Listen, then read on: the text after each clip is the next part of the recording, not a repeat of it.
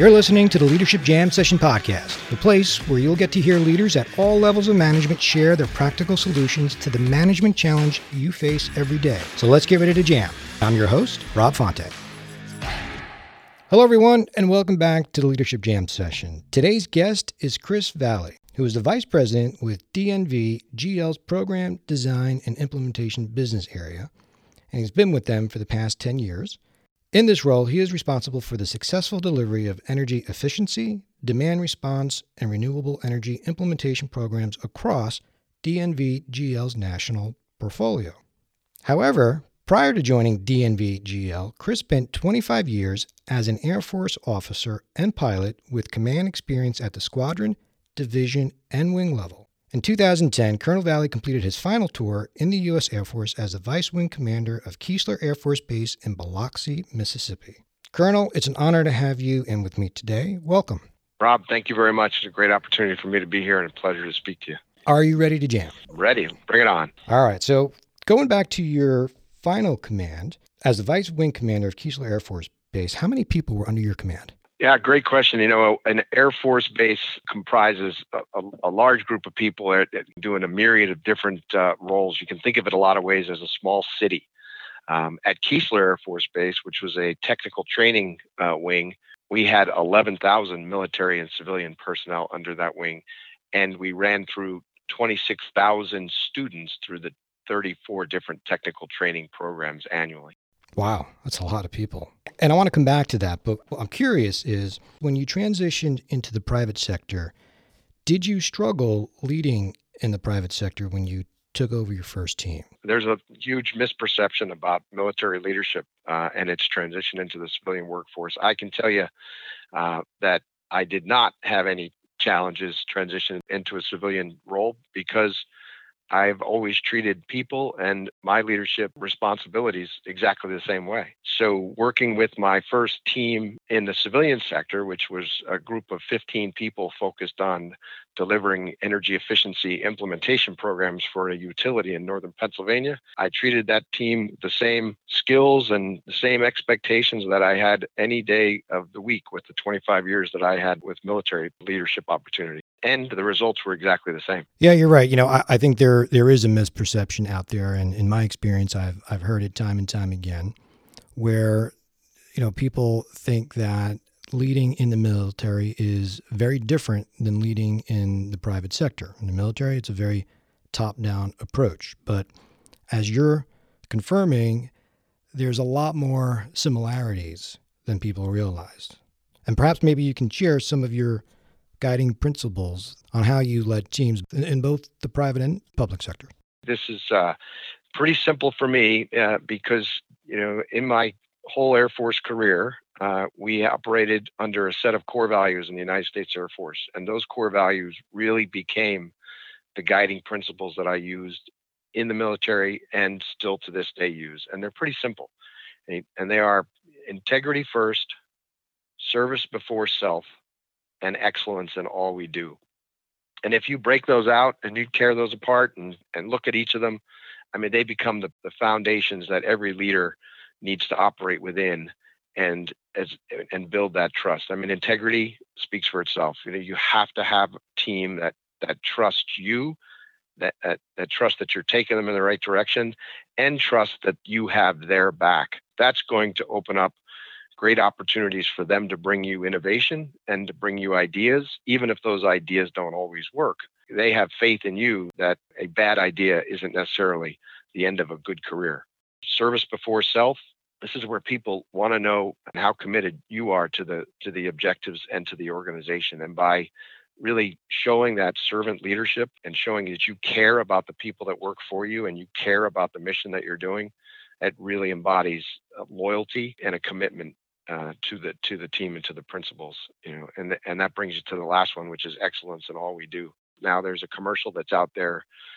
Can't even tell you what it's about, but what I can tell you is, that it's just okay. But when I think about your team, really, you need them to know that just okay isn't good enough. You want that commitment to excellence, that ability to stretch, just a little bit farther than you think you can, and give your client or your organization the best product that you have to deliver. Integrity first, Service before self, excellence in all we do. That's great. And as I hear you talking through it, there is that mindset out there that, well, in the military, it's just a very top-down approach. I say, you do. And yet the soft skills is present in terms of the approach, at least in your approach, on the people that you led in the military. Is that accurate? It is accurate. Yeah. And I say you do works well when bullets are flying. But when you want somebody to buy into a long-term vision and really put the commitment over a period of time, you've got to sell that vision back to them. That's not a tactical engagement of go do. So going back to your current role that you're in as a vice president, the position you're in and the organization you work for, the industry, is very different than the experience of the positions you had when you were in the Air Force. And yet you were hired into this role without really any of that technical experience. Is that accurate? It's very accurate. And I think what it speaks to is something that I believe, which is that leadership is really industry agnostic, right? My last couple of jobs in the Air Force, after 23 years of being a pilot and leading within the flying community and leading within those kind of operational roles, I transitioned into a more of a logistics position when I was at U.S. Transportation Command prior to Keesler Air Force Base, and then into a technical training field at Keesler Air Force Base. Neither of which did I have real deep experience in, but yet I was able to work with the team that I was given, create a vision of a better future, sell that vision to the broader organization, work within a clear process of how we're going to get to obtain that vision, build the right team, which is very important. Oftentimes you're given a team in the military. That team comes with a myriad of different skill sets. The skills you need to get to your vision may be outside of that. So you've got to go find the right resources or hire new resources in the civilian sector. Sometimes that means you have to, move resources that are on your team, and hopefully you can find another place in the organization for them. Once you have that right team in place, then it becomes about following that process and building on accountability structure so that everyone's working together, with alignment across all of the different activities integrated together to bring that synergistic effect that gets you to that future vision of a better place to be. You said something that reminded me of something that I talk about a lot in my workshops, particularly with new leaders, that all it takes is one bad employee to make the job of leading people miserable. Just one. But when you have the right team in place and you have everything moving in the right direction, it can be the best job that you can have. Very rewarding. The question I have is, in the public sector, if somebody's not performing, you can get rid of them. That seems to be more of a challenge in the military, correct? Yes and no, right?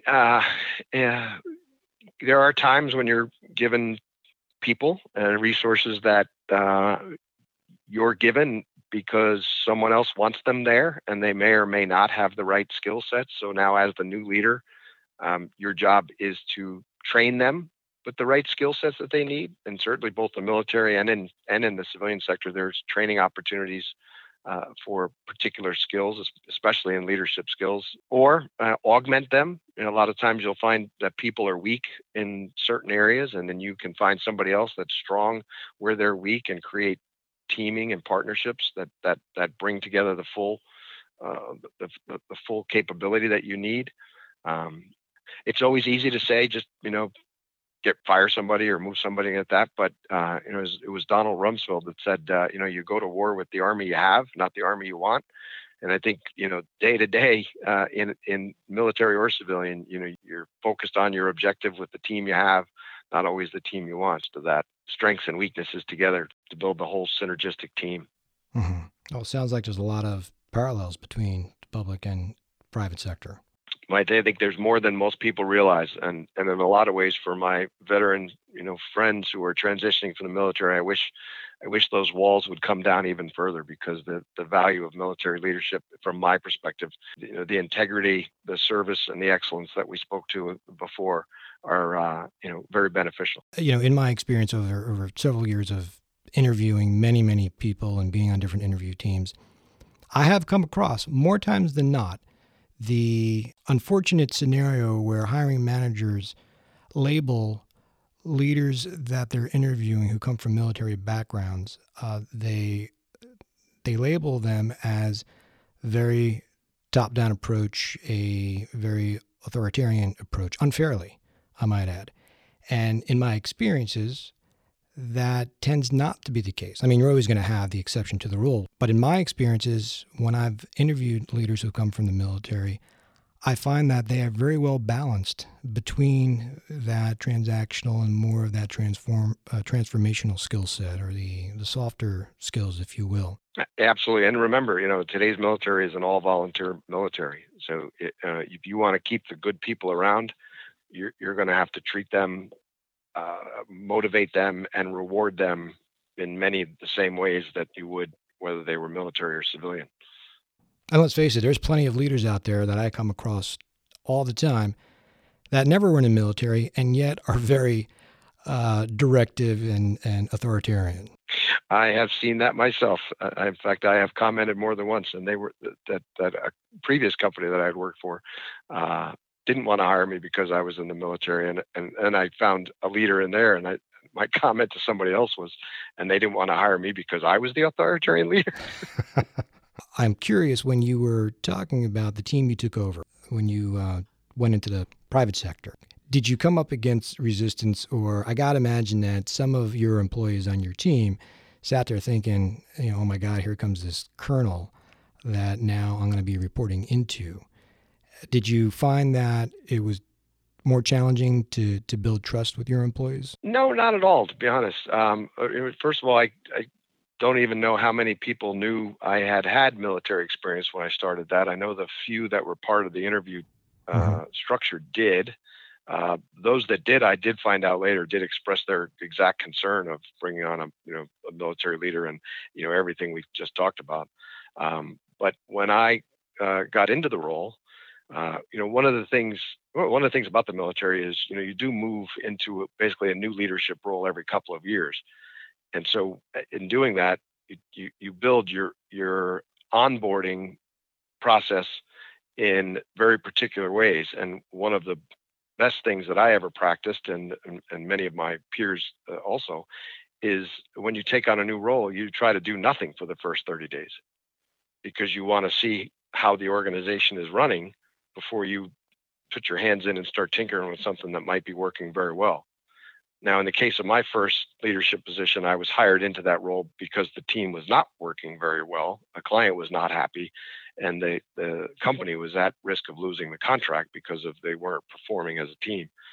So I didn't make it to 30 days before I had to start taking some particular steps to move that team forward in a way that fit into the two phrases that I used for the 2.5 years that I led that team, which is we have to have an activity that's in alignment with each other, so that we're not crossing the streams or tripping over each other's work or being inefficient, and then that activity has to be integrated together towards the greater good.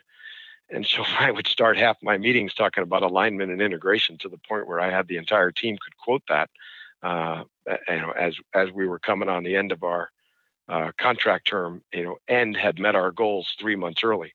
So clearly, that all process worked out very well for us. I get asked a lot about how do you build team unity? So is that part of your approach to building cohesive teams? Yeah, absolutely. And it starts with the vision. You bring together a team, whether it was the 13 people that I had in my first team, or the 5 managers and 70 people that I have working for me now.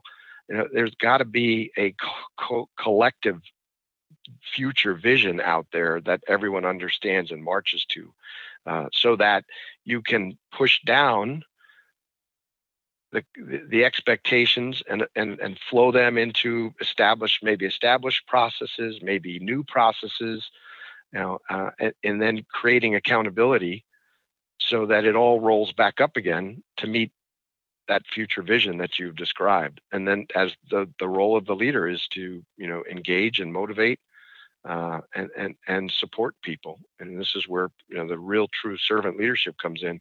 Once you've established where you're going, your job in the leader is just to support the people that are going to get you there.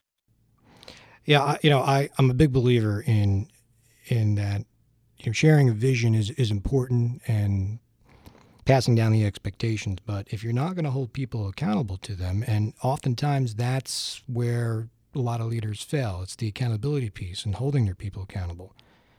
What's the point of creating a vision and setting expectations if you're not going to hold people accountable? And it only takes one or two people in the boat without an oar, just sitting there enjoying the ride to get those others that are rowing even harder to slow down a little bit and say if it's good enough for him or her, then, sitting in the boat might be good enough for me. And the next thing you know, that boat's not going anywhere. Perhaps you can talk a little bit more about at a higher level, because when you're a frontline manager and you're creating a vision and holding people accountable, it's I think easier to hold people accountable because they're one layer below you. Now, my audience, my listeners, I have leaders at all different levels. And I do believe it's more challenging as you get higher in the organization to be able to have that vision and cascade it down and hold people accountable throughout all your reporting structure. So I'm curious, when you were the vice commander of the base and you had, I think you said 11,000 people under your command, how difficult was that to keep that vision and hold people accountable all throughout your organization? Easier than you think. And the reason is, and this is where, it's important to have a vision because everyone needs to know where you're going. But underneath that vision needs to be clear objectives and key metrics. In the commercial world, we call them KPIs, right? Key performance indicators. But those metrics and the milestones associated with that pathway. At Keesler Air Force Base, we, ran the 34 or so, individual training classes through our training group. And that exact question came up, and how do we know how we're doing, in each of these 34 different pipelines? And so we worked together, and we took a page out of the flying training world and brought it into the tech training world in the Air Force, and created a stoplight chart. We identified the key performance, indicators that we needed to track across each of the 34 programs, and we would sit in the meetings on a monthly basis, and we would light them up with red, yellow, and green. Naturally, in a stoplight chart that I think many of us are familiar with, if it's green, you just move on to the next one. If it's red, you want to have a deeper conversation about why it's red and what it takes to get to green. And if it's yellow, you want to dig in a little bit and find out whether that yellow is trending toward green and it's on a good path, or whether it's trending toward red and maybe it needs a little more help to trend back toward the green. So we developed that across the 34 training programs. Took a little while to sell it. But once we ran it, it worked very well for us to show accountability across all the programs and to understand where the challenges were and to be able to then reallocate resources to support those challenges. And that was done within your direct reports that reported into you? It was across the training. Yep. Across the training group. Yep.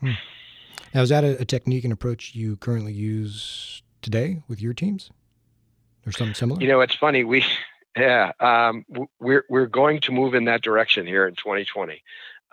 We've broadened, our program base a little bit, and when you've only got a couple of programs to oversee, it becomes easy to dig down into each one.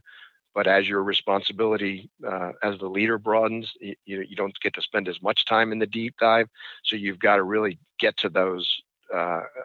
Where do I focus my spotlight? And I think that's where these stoplight charts come in. And so it is an area that we're going to move into this year. I will say this: the important piece about that stoplight chart is to have a culture of accountability and trust that allows those managers that are yellow and red to admit that they are yellow and red and get the support of the resources that are needed to get them to green, and not have a culture where if your stoplight for particular KPI is red, you're just going to get yelled at by the boss. And now you disincentivize people from being honest about where they are, and then you just start sweeping things under the rug, which we all know how that works out in the long run. Yeah, I can see how some might be intimidated by that and might want to hold back because of that. Yep. Right. Yeah, that's the critical importance of the culture of trust, and integrity. Your integrity that you're going to do the right thing, and integrity that in your response to things, to bad news, is going to be in a way that's supportive and not destructive. Well, and what I hear is your guiding principles coming back into play. The integrity first, service before self, excellence in all we do, and how you spoke about,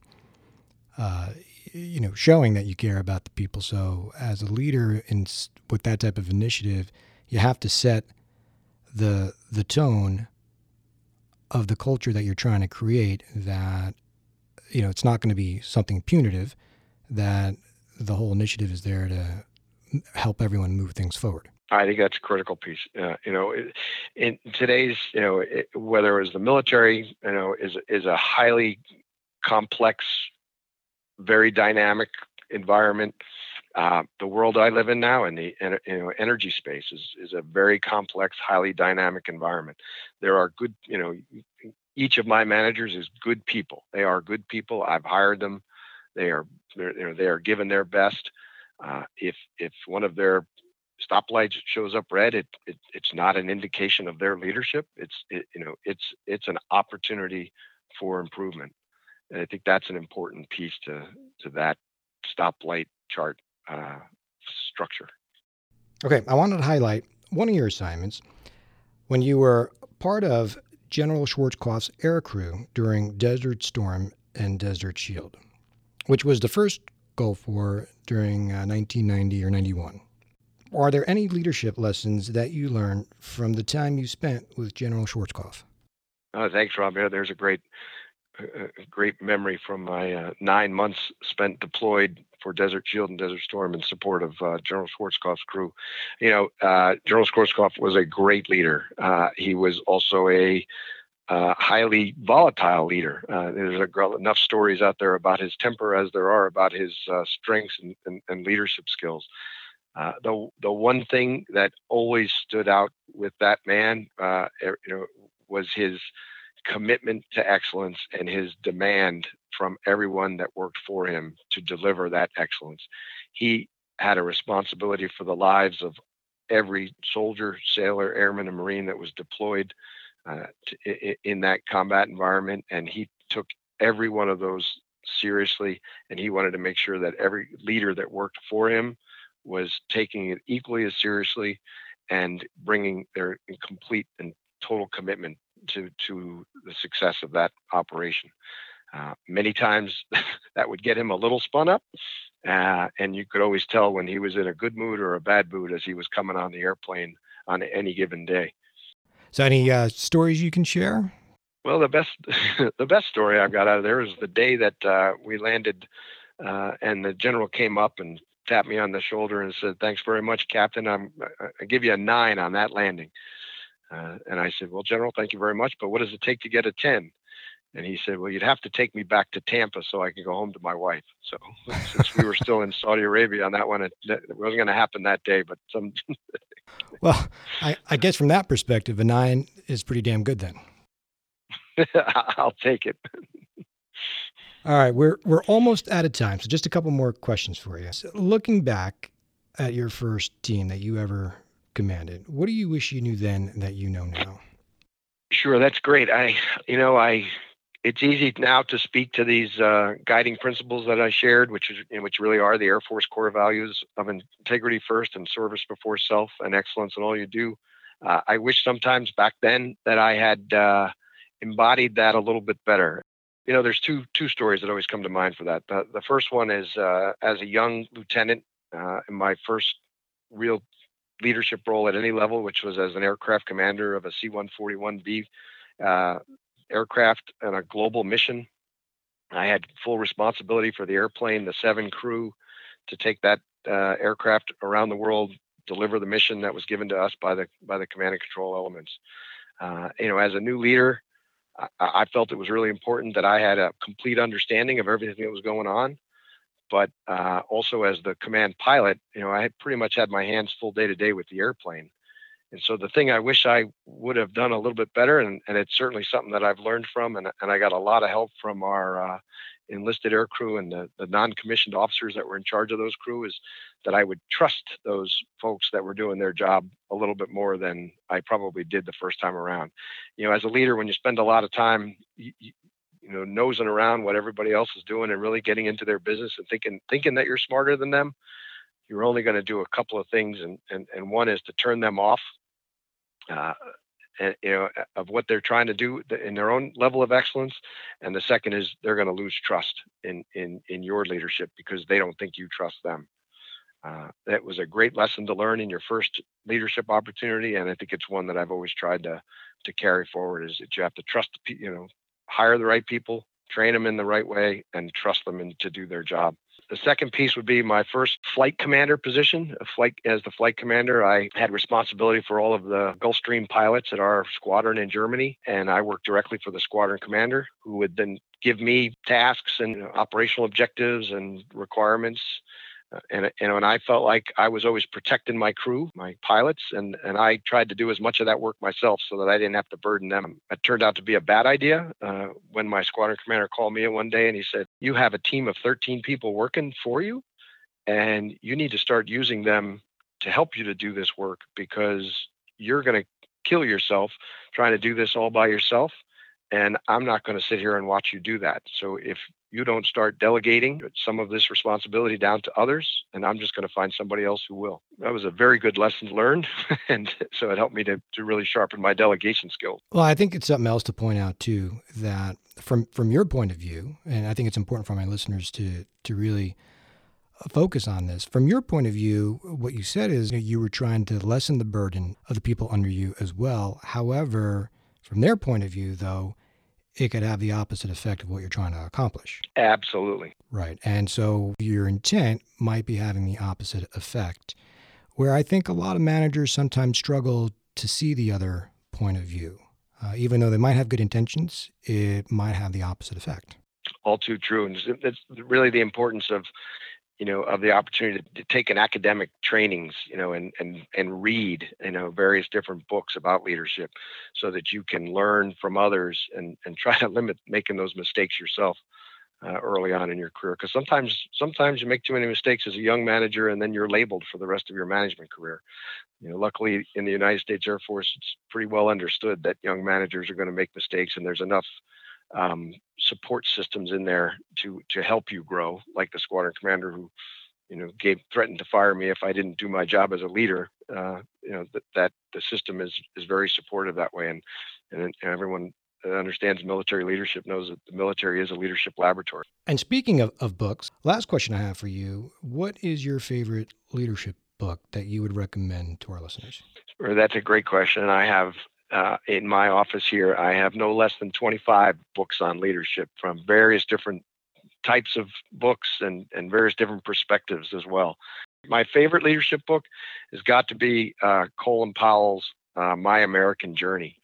And what I really like about it is not just that here you have the son of immigrant parents who grew up to go to West Point, and they move on to become a 4-star general and the chairman of the Joint Chiefs of Staff and national security advisor to a president and secretary of state. It's a great story, but also at the very end of his book, he's got Colin Powell's Rules for Leadership. And you could go onto YouTube and find those 13 rules anywhere, but they are foundational to everything that I've done. And in fact, every leadership position I've had for the last 15 years when that book came out, I have that printed and posted in my office, and I share it with everyone that works for me and around me as much as I can. And we'll put the link to Colin Powell's book in the show notes. So I'm just curious, looking at the 13 rules, which two stand out the most for you? The two that I'll point to is the first one, which is it ain't as bad as you think it is. It'll look better in the morning. And what I like about that is maybe it will be better in the morning, maybe it won't. What it will do for you is it allows you to take that bad news and process it on your own time overnight and not react necessarily in a negative way to the team that brings it to you. Because as soon as you become the guy that nobody wants to bring bad news to, you'll be the guy or gal that nobody ever brings bad news to. And we all know that bad news isn't wine. It doesn't get better with age. So you want to be able to take that, process it appropriately, go to bed with that optimistic, it'll look better in the morning, and get up and maybe it's better, maybe it's not, but at least you've slept through and understand a better engagement strategy to take that bad news and turn it into good news. The other side of that, it really is complementary. The last one is perpetual optimism is a force multiplier. In the military, a force multiplier is a resource that you can use that when you use it in a particular context, it becomes bigger it has a bigger effect than the resource itself normally does. It's the same thing as in the civilian sector as a high performing team that, comes together and really punches above its weight. But that perpetual optimism from the leadership perspective, it allows people around you, regardless of the circumstances, the complexity that's going on, to see that the leader is optimistic that we're going to meet our objectives. He has confidence in the team that's below him. That allows people to maybe take a little more risk because they know that you're confident that they're going to get the job done. They want to really strive for that level of excellence, and it becomes a force multiplier in its delivery. Well, unfortunately, we are out of time. Colonel Valley, it was an honor to have you as a guest today, and I want to thank you for your long, distinguished service and for your willingness to share some of your leadership experience and guiding principles with our listeners. Thank you. Rob, my pleasure to be with you today. Thank you, and continued good luck with your podcast. Thanks again. Thanks so much for listening in today. If you're enjoying the podcast, then click the subscribe button, leave a review, and I'll talk to you soon on the next episode of the Leadership Jam Session Podcast.